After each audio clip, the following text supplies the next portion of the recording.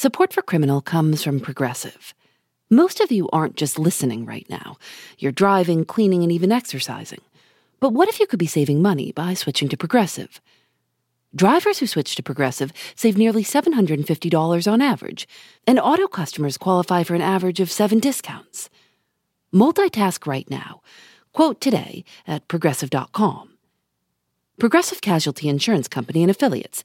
National average 12-month savings of $744 by new customers surveyed who saved with Progressive between June 2022 and May 2023.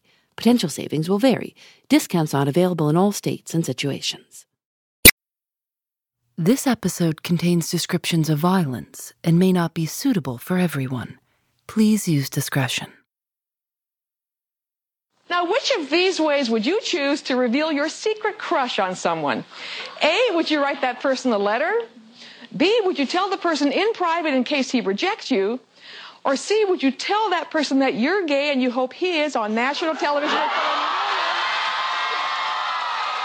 On March 6, 1995, the daytime talk show host Jenny Jones filmed this episode about secret crushes.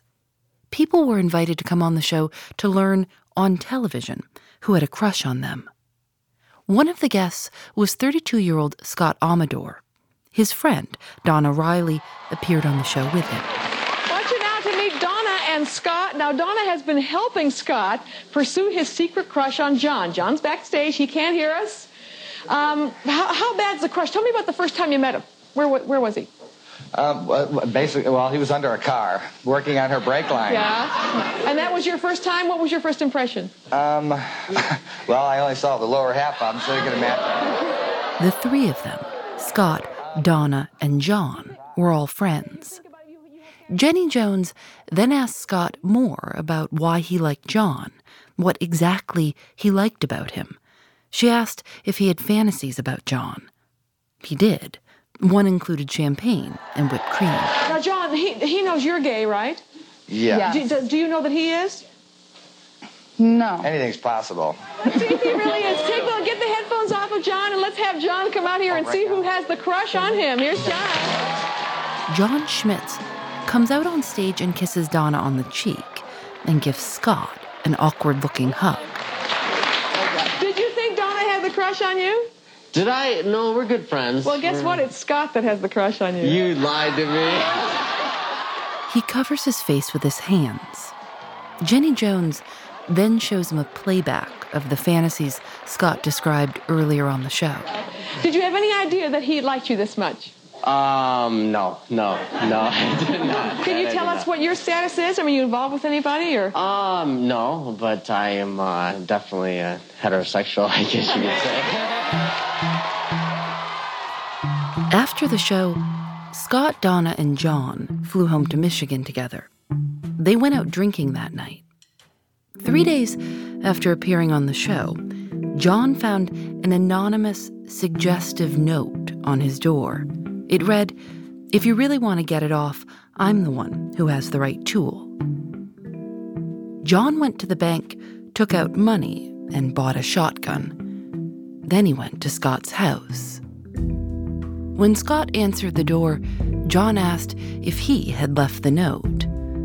According to court documents, Scott smiled. Then John went back to his car, got the shotgun, and shot Scott 2 times in the chest at close range.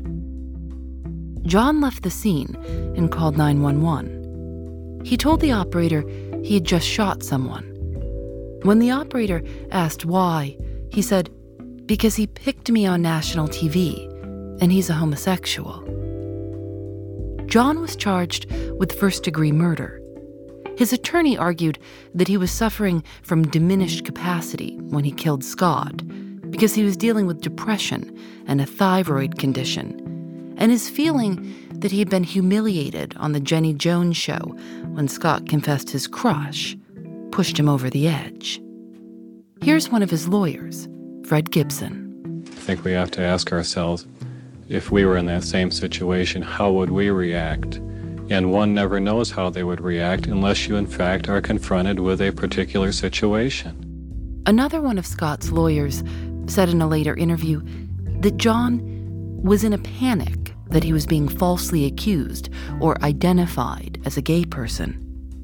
He argued in court John should be convicted of a lesser charge than first-degree murder because his actions were impulsive, not premeditated.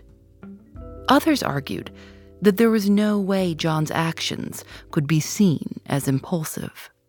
There was tons of evidence that Jonathan thought about killing Scott in advance. George Washington University law professor Cynthia Lee. For one thing, after he received the note, he went to his bank to withdraw enough money to buy a shotgun.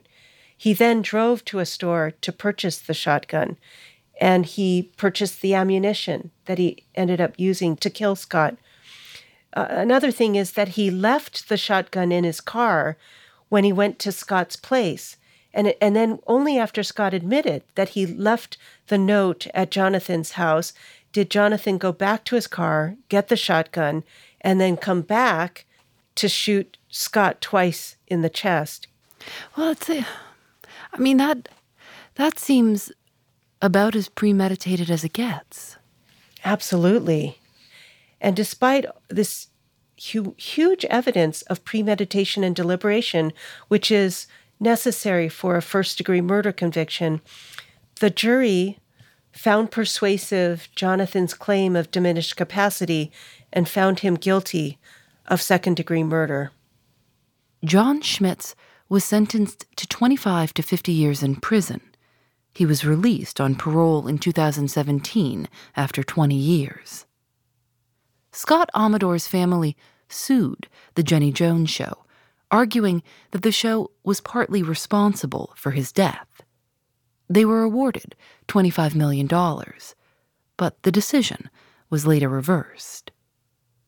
The episode never aired, but the case drew national attention, and there was debate about whether The Jenny Jones Show was at fault.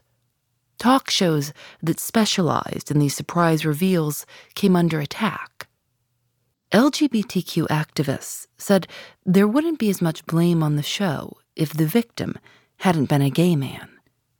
Jeffrey Montgomery, the president of a gay and lesbian advocacy group, said, "If the person who came out with the secret was a Jewish woman or a black woman or an Asian woman, and he went over to her house the next day and killed her because he was so repulsed that she'd embarrassed him that way on national television, nobody would be writing stories on the TV show's responsibility. Everyone would be writing stories about this racist, this anti-Semite." A New York Times opinion piece read, "Immediately, hands were being wrung about the state of television talk shows. But the circumstances of the killing seemed almost to be taken for granted, as if there was nothing all that mysterious or confounding about so violent a response to an expression of unrequited affection, man to man." John Schmitz wasn't the first defendant whose attorney used what's called the gay panic defense. And he wasn't the last. Gay and trans panic defense strategies are still being attempted by lawyers in courts across the country. I'm Phoebe Judge. This is Criminal.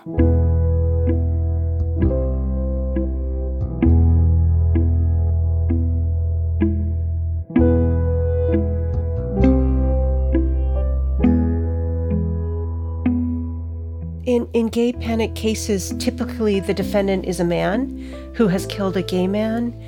The evidence that he was responsible for the killing is very strong, and the defendant claims that he got so upset that he lost his self-control after the victim made a sexual advance upon him, and therefore the jury should find him not guilty of murder, but instead guilty of voluntary manslaughter. In a trans panic case, typically the defendant is a man who has killed a transgender woman.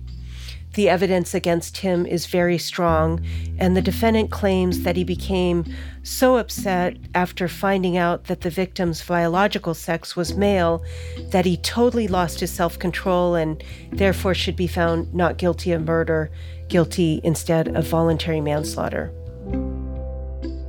The idea of gay panic has roots in a 100-year-old theory about latent homosexuality as a mental disorder.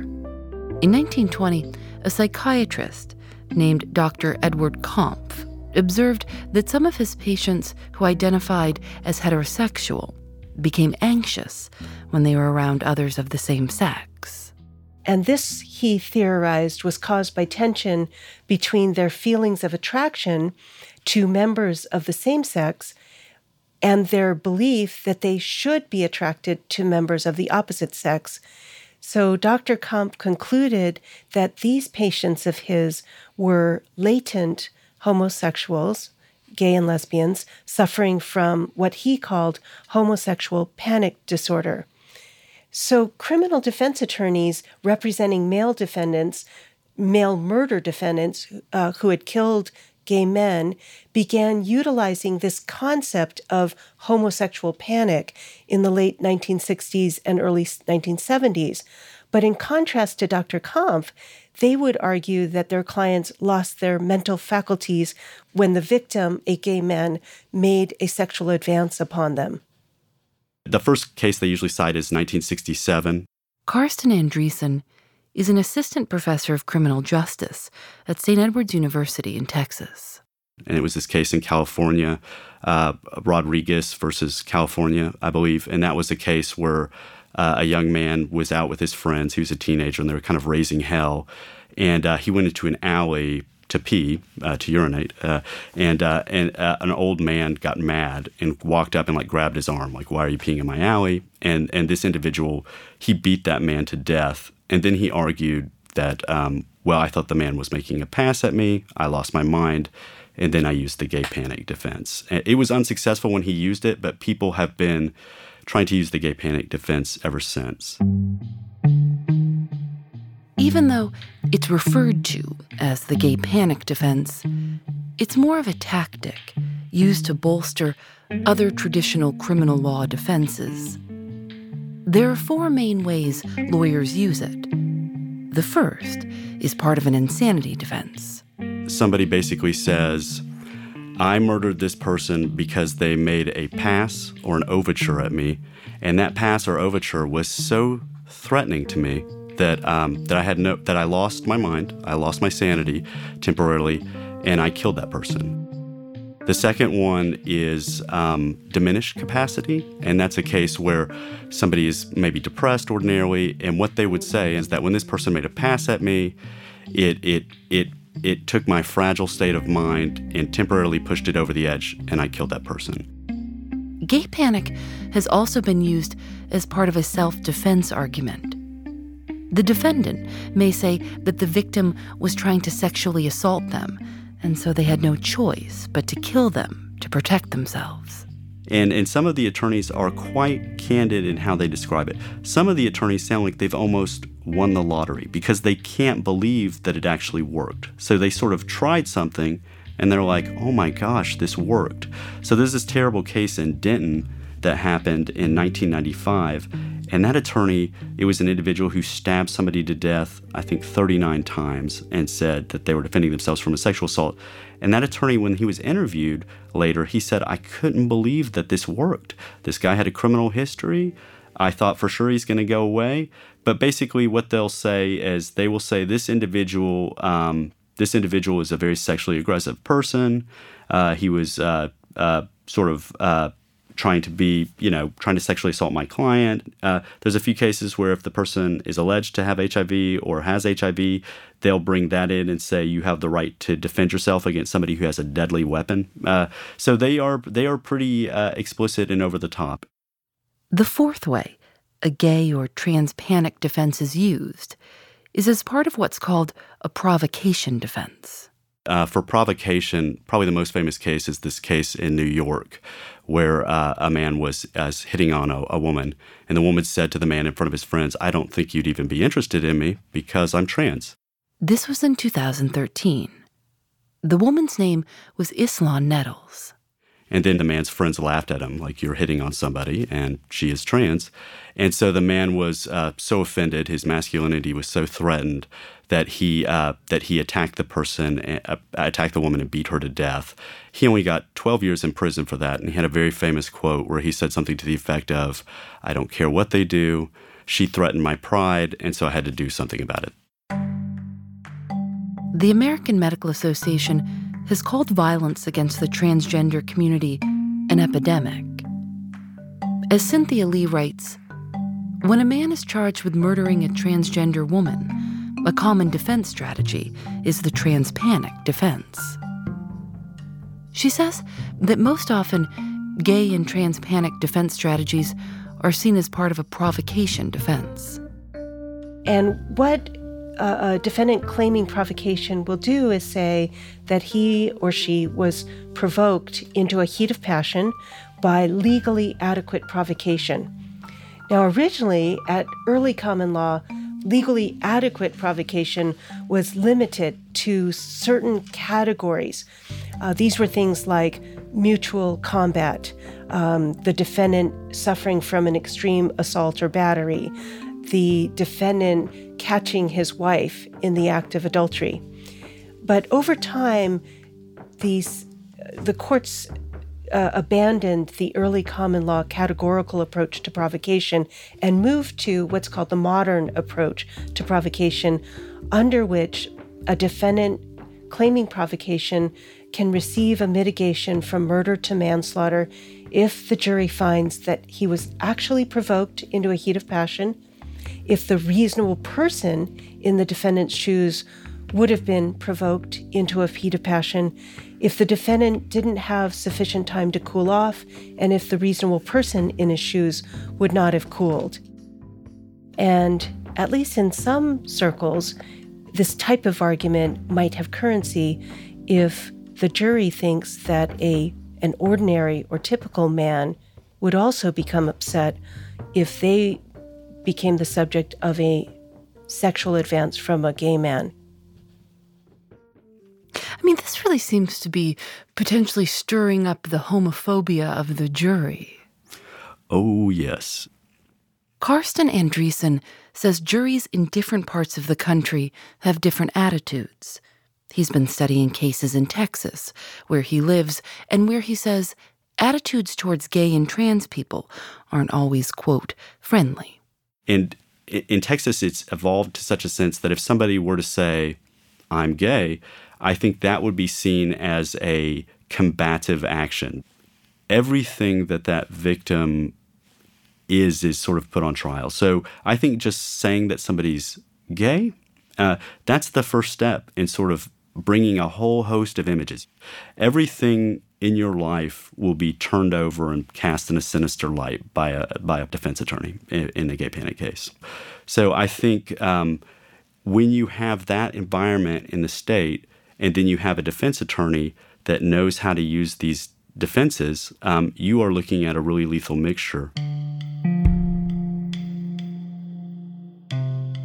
In 2008, a 15-year-old named Larry King was shot and killed by a classmate, 14-year-old Brandon McInerney, in Oxnard, California.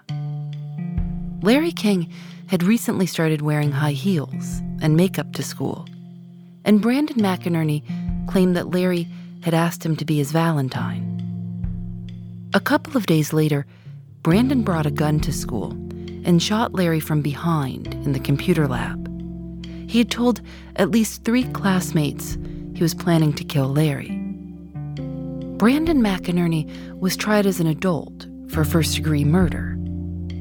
Defense attorneys introduced a photograph of the victim, Larry King, holding a green prom dress. They put a psychologist on the stand who later said in an interview, "Of course, if a boy comes on to another boy, that would be like the ultimate humiliation." The assistant principal at Brandon and Larry's middle school, Joy Epstein, testified in the trial. She later said, "The entire trial was about Larry. It wasn't about Brandon or what Brandon did. Everything was always about Larry, how he dressed, how he acted, The trial focused so much on Larry's sexual orientation. The prosecutors criticized the defense strategy, calling it gay panic. The judge specifically told jurors not to allow prejudice based on sexual orientation or gender identity to affect their decision.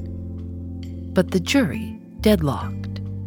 And some jurors later said they thought Larry had sexually harassed Brandon and was, in part, responsible for his own death. And we have a great show for you, and we're going to have a whole lot of fun. But for a minute, I need to talk to you about something that's really serious and really sad. Ellen DeGeneres in 2008. And if you know me, it's hard to talk about sad stuff without getting emotional, but this is really important to talk about. On February 12th, an openly gay 15-year-old boy named Larry, who was an 8th grader in Oxnard, California, was murdered by a fellow 8th grader named Brandon. Larry was killed because he was gay. Days before he was murdered, Larry asked his killer to be his Valentine. This is personal to me. A boy has been killed and a number of lives have been ruined. And somewhere along the line, the killer, Brandon, got the message that it's so threatening and so awful and so horrific that Larry would want to be his Valentine, that killing Larry seemed to be the right thing to do.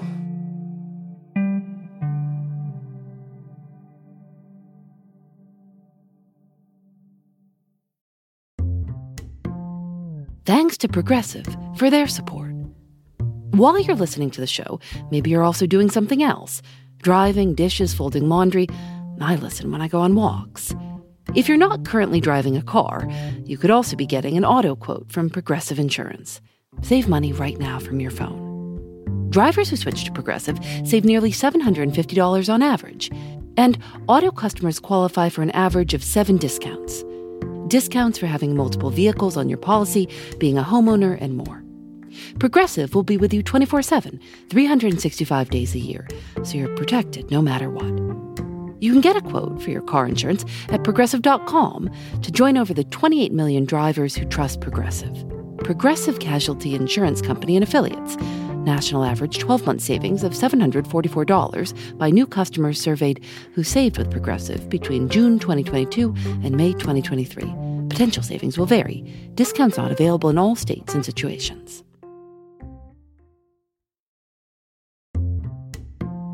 Support for Criminal comes from Factor.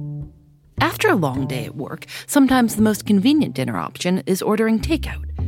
But if you make a habit of it, it can get pricey. Factor offers restaurant-quality, ready-to-eat meals delivered right to your doorstep. Factor's meals are both nutritious and tasty, and you can choose from more than 35 different options weekly. They have a variety of meal types to fit your needs too, like keto, calorie smart, vegan, and veggie, and more, with plenty of delicious add-ons also. I've tried Factor meals myself. Lately, I've enjoyed their shredded chicken taco bowl and Thai roasted vegetable green curry. You can get as much or as little as you need by choosing 6 to 18 meals per week. You can also pause or reschedule your deliveries anytime. Head to factormeals.com/Phoebe50 and use code Phoebe50 to get 50% off your first box, plus 20% off your next box. That's code Phoebe50 at factormeals.com/Phoebe50 to get 50% off your first box, plus 20% off your next box while your subscription is active.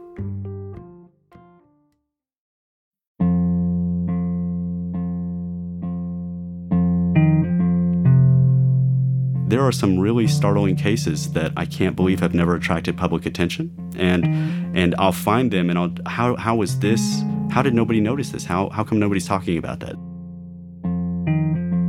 He just never met anyone who he did not immediately convert into a friend.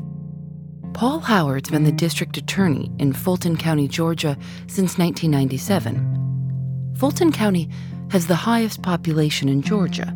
It includes Atlanta.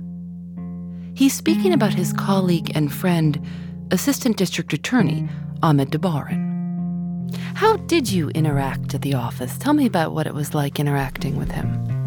Well, it was really strange because he would come by and he would ask to see me. And then when he would come in, he would just say, "Hey, Mr. Howard, how you doing?"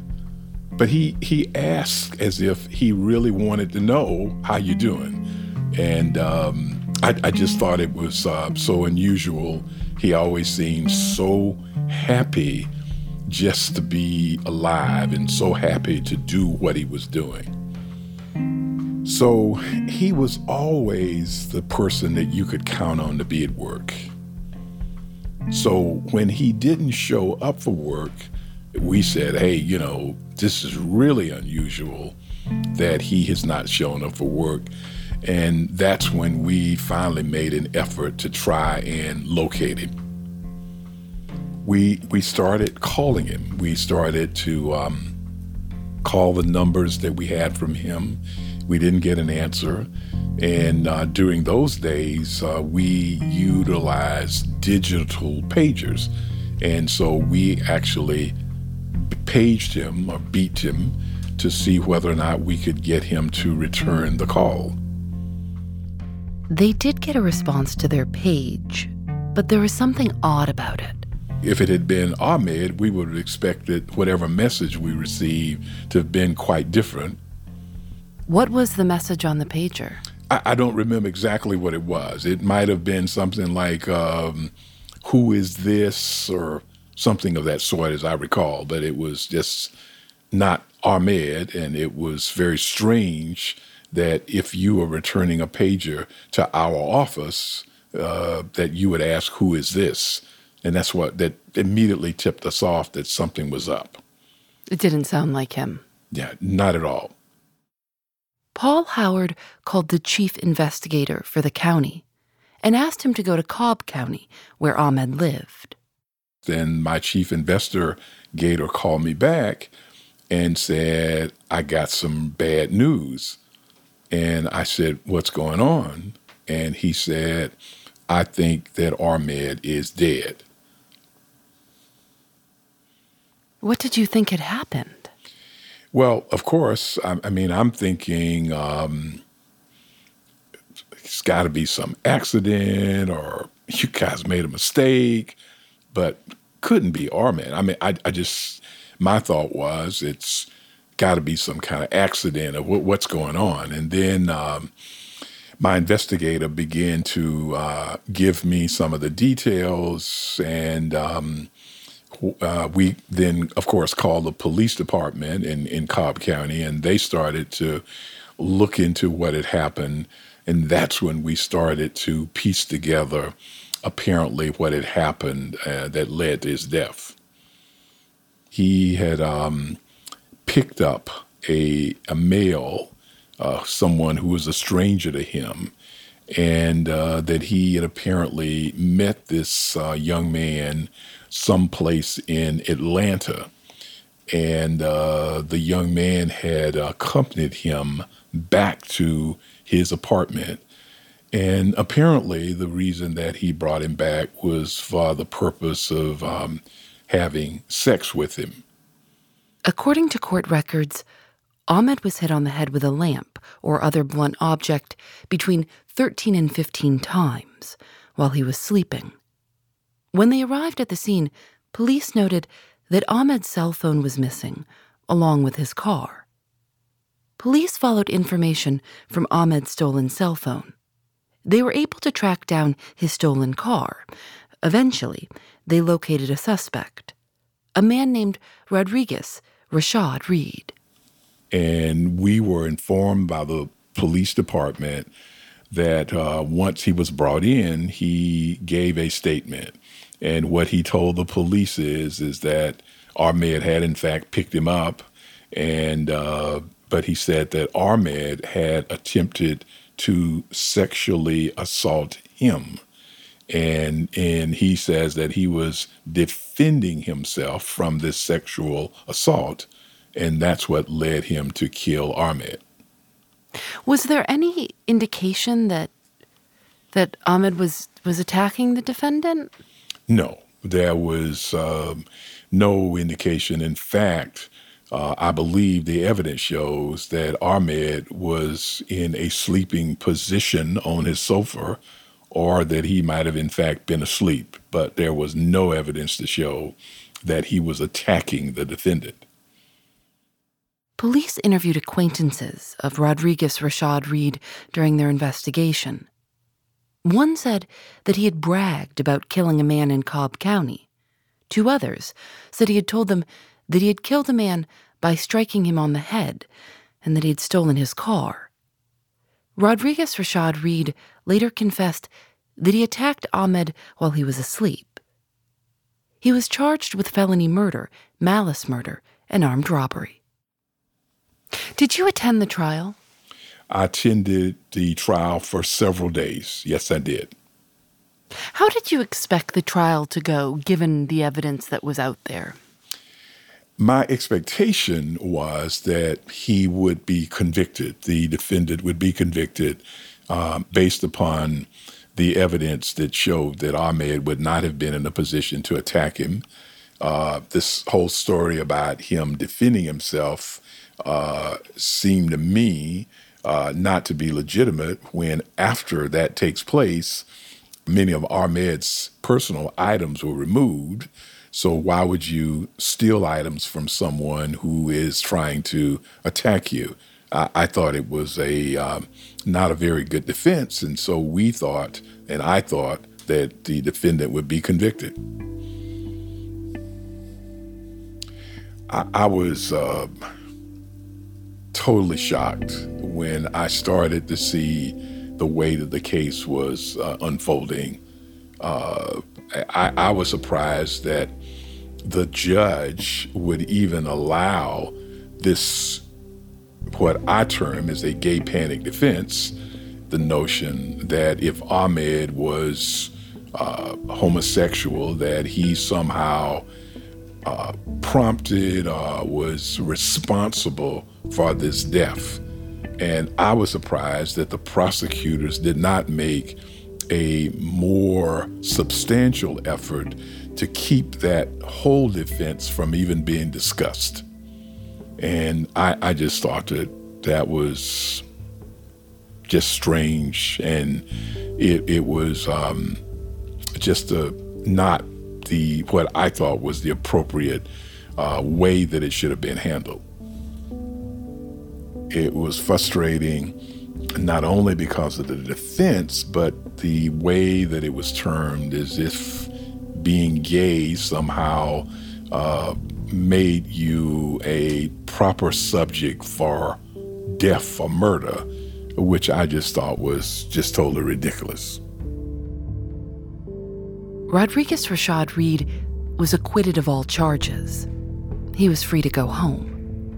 Paul Howard says he won't forget the image of him walking out of the courtroom, waving and smiling. Ahmed's colleagues established an annual award in Ahmed's honor.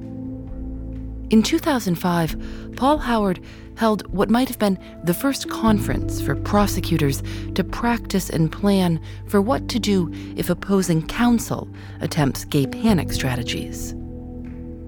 Since Ahmed's case nearly 2 decades ago, Paul Howard says the defense has been raised once or twice in his jurisdiction, but not in a substantial way in many years. I think it's a reprehensible defense. I think that a man who kills another man based on a nonviolent should not. First of all, I think that it's not reasonable to kill in response to a nonviolent sexual advance, and I think that to say that it is reasonable to be provoked.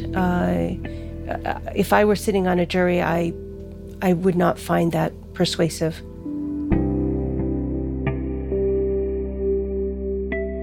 In 1998, in Laramie, Wyoming, a cyclist saw what he thought was a scarecrow. It turned out to be University of Wyoming freshman Matthew Shepard, unconscious and tied to a fence, after having been tortured and set on fire by 2 men he'd met in a bar. He died 6 days later. One of the defendant's attorneys attempted to use gay panic as part of their defense, but the judge said no. But despite this ruling, the defense was allowed to call 2 witnesses to the stand, One was a man who was at the Fireside Lounge the night that Matt Shepard was killed. And he testified that Matt Shepard sat down next to him and that he felt really uncomfortable, especially when Matt Shepard licked his lips suggestively.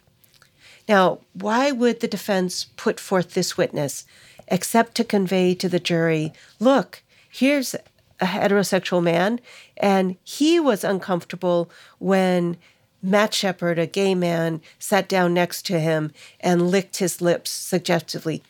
The second witness they called was a man who had been at a lake party with Matthew Shepard several months before Matt Shepard was killed.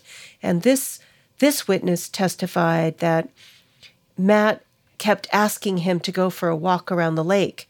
And he kept telling Matt, no, I don't want to go for a walk. And Matt kept persisting.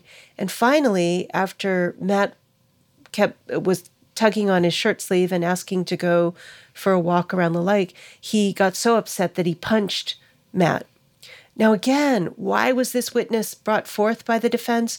To show or signal to the jury that the reasonable, or i.e. ordinary heterosexual man, would be provoked into a heat of passion if sexually advanced upon. Even when a judge explicitly rejects a defense team's effort to employ gay panic strategies, defendants and other witnesses are still able to take the stand and talk about how they felt. Gay panic can still end up being part of a trial in subtle and less subtle ways.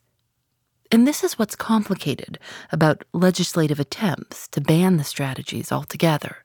One argument against banning the gay panic defense is that even with a ban in place, the defendant has the right to testify and can take the stand and still get the idea that he was in fact provoked by the victim's sexual advance across to the jury. And if the jury is inclined to sympathize with the defendant, they are likely to find in his favor even if a ban is in place, or they can find in his favor even if a ban is in place. In 2013, the American Bar Association officially asked each state legislature to ban gay and trans panic defenses. Not many have. Critics have said that lawmakers should address the underlying social issues that lead judges or juries to accept these defenses, rather than simply ban the defenses themselves. But when New York passed its ban this summer, Senator Brad Hoylman said, "I don't think we can leave it to judges and juries, given the record of homophobia that we've seen in courtrooms." Cynthia Lee has been teaching law since 1993 and talking to law students about gay and trans panic defenses. She says that in that time, she's noticed a change. I think before, when students would hear about the gay panic defense, they would actually sympathize with the defendant. But in more recent years, I see an opposite reaction. I think most of my students are appalled that this kind of defense is used and that it would be successful. They don't find it persuasive that a reasonable man would be provoked into a heat of passion. Earlier this year, New York, Connecticut, Hawaii, Maine, and Nevada enacted bans of gay and trans panic defenses, joining California, Illinois, and Rhode Island.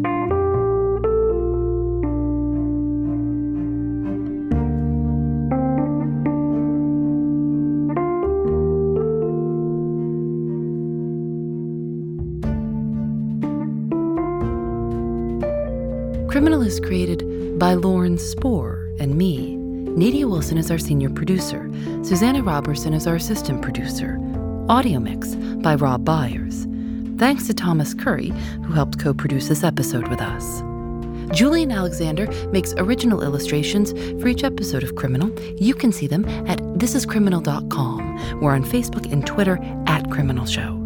Criminal is recorded in the studios of North Carolina Public Radio, WUNC. We're a proud member of Radiotopia from PRX, a collection of the best podcasts around. I'm Phoebe Judge. This is Criminal.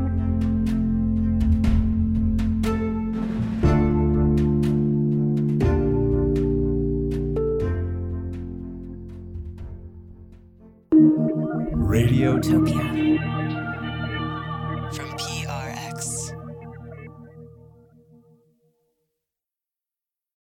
Thanks to Progressive for their support. Most of you aren't just listening right now. You're driving, cleaning, and even exercising. But what if you could be saving money by switching to Progressive? Drivers who switch to Progressive save nearly $750 on average, and auto customers qualify for an average of 7 discounts. Multitask right now. Quote today at Progressive.com. Progressive Casualty Insurance Company and Affiliates. National average 12-month savings of $744 by new customers surveyed who saved with Progressive between June 2022 and May 2023. Potential savings will vary. Discounts not available in all states and situations.